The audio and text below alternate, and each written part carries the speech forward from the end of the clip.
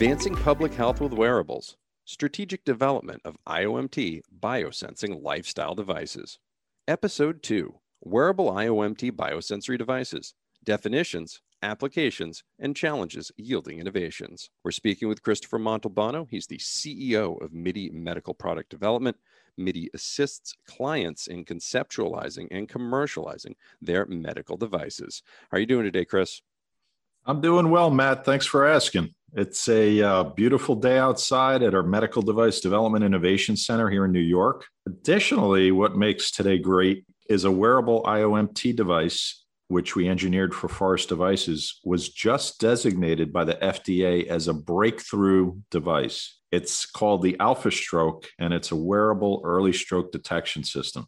That is amazing news, Chris. Congratulations on that. It's not often the FDA makes such an announcement about a device. Thanks, Matt. And that's true.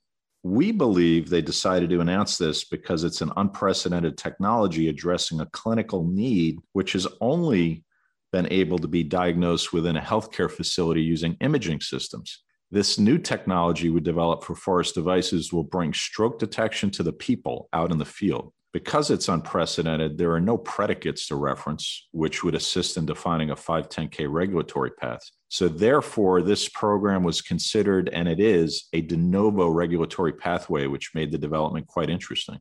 That is very interesting. Now, this is certainly going to make a big impact on people's lives and is very much needed. In the first podcast, we touched on the types of IoMT sensors. Can you elaborate on what wearable IoMT biosensory devices are all about?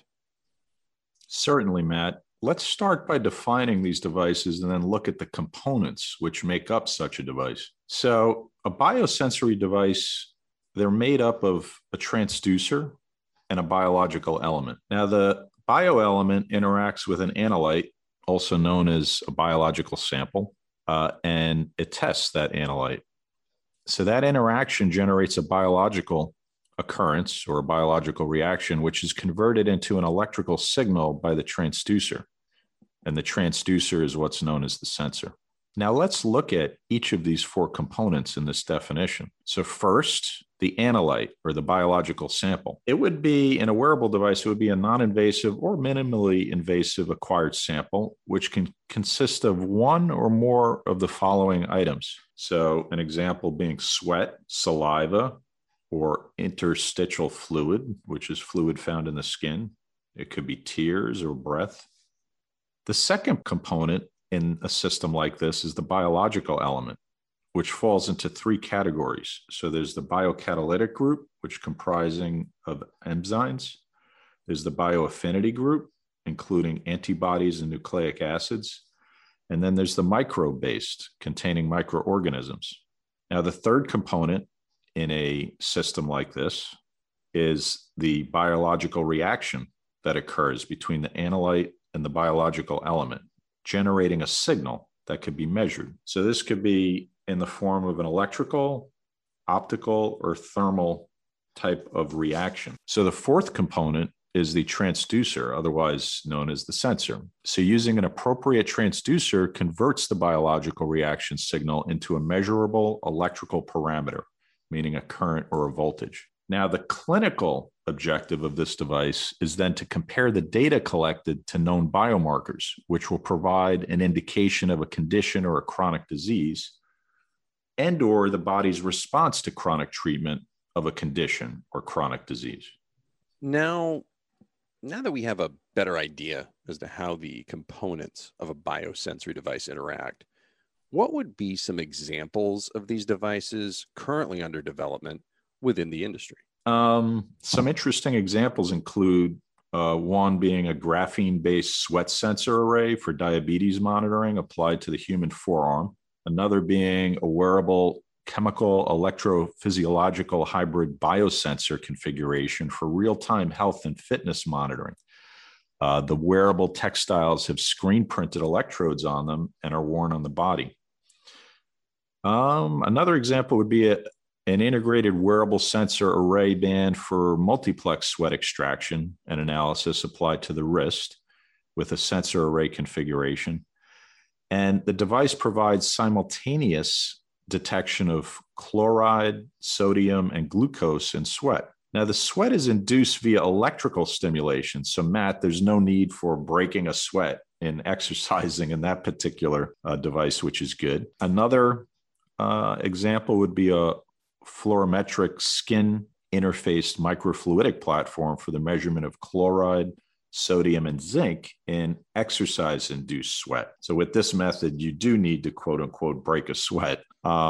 And there are many other examples, but one last example to mention is a mouth guard based wearable salivary uric acid biosensing platform with integrated wireless electronics. So that provides analysis of the uric acid concentrations in your saliva. Those are interesting devices providing specific benefits to the patient. What would be some examples of other wearable IOMT biosensory applications? Well, just to mention a few others, and one would be a CGM, continuous glucose monitor, which we had alluded to in our first podcast. Also a cholesterol monitoring device. There are devices monitoring fertility periods. Also cancer detection, infectious disease detection, detecting cardiovascular diseases. The list goes on. And Matt, it's quite an extensive list. Sounds like it. Now, bringing healthcare to the patient in a telemedicine or a telediagnostics modality using a biosensory wearable form factor must have its development and commercialization challenges. Would you be able to highlight a few of these challenges? Absolutely, Matt. Well, we view these challenges as opportunities to innovate and create intellectual property for our clients via unique designs and engineering solutions. So we look forward to those challenges and really flexing our methods and our knowledge in this industry. So here's a short sampling of some of the challenges. So the first challenge is correlating the blood biomarkers with the biosample analyte biomarkers. So considerable validation work is required to develop a reliable correlation between biomarkers derived from blood samples, which is the golden standard, of course, and those obtained by sampling various externally accessible biosample analytes.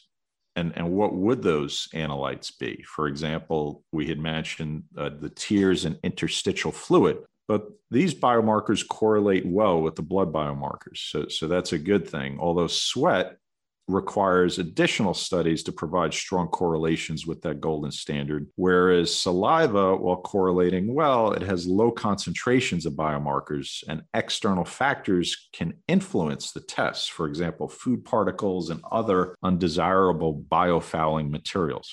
Now, a second challenge in this genre is calibration. So developing proper methods of calibrating the device in a passive manner. So for example, when you're calibrating a diagnostic piece of equipment in a lab, it requires instructions and training, but we can't have that on a wearable. We need a passive usage ceremony.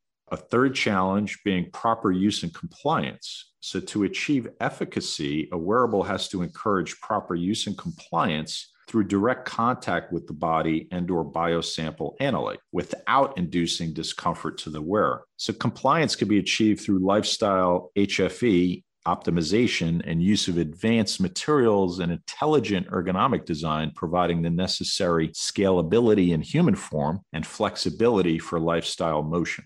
To mention another challenge, a fourth challenge, fluidic sample transport and evaporation mitigation. So in these wearables, when transporting small quantities of the analyte sample, or let's say sweat, via microfluidic manifolding to the reaction zone, the device requires sample conservation and evaporation mitigation techniques.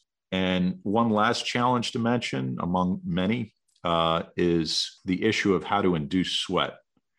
So often extraneous exercise does not pair well with the patient's lifestyle or the time of day when the biosample needs to be acquired. In these conditions, as it was previously mentioned in the last podcast, sweat could be induced via electrical stimulation. Now, you just took us on a deeper view of what is involved with wearable IOMT biosensory devices. Although in the previous podcast, you mentioned a second type of wearable IOMT type device, physiological devices. Can you elaborate on those? Yep, most certainly, Matt. Although first, it's important to mention that pairing biomarker findings from a biosensor with the physiological data within the same device can often provide an enhanced insight on a patient's condition. The two technologies could be used in tandem, or they could still be used independently. So now in next week's podcast, episode 3, we'll provide a deep dive on wearable IOMT physiological devices and then demonstrate how to commercialize these devices under MIDI's innovation roadmap, utilizing our development DNA approach. Under this approach, MIDI's team of engineers and usability experts tied to their industrial designers have the ability to utilize development DNA's innovation roadmap to address the functional, lifestyle, cost to manufacture, safety, and business requirements of what I'm going to call the golden standard approach. And we pair that with the follow-through to execute upon that approach in a rapid, agile product development fashion under MIDI's quality first umbrella. The next podcast, episode 3 in this series, will explore wearable IOMT physiological devices, their definition, applications, and the innovations to address their challenges. We'll catch you next time.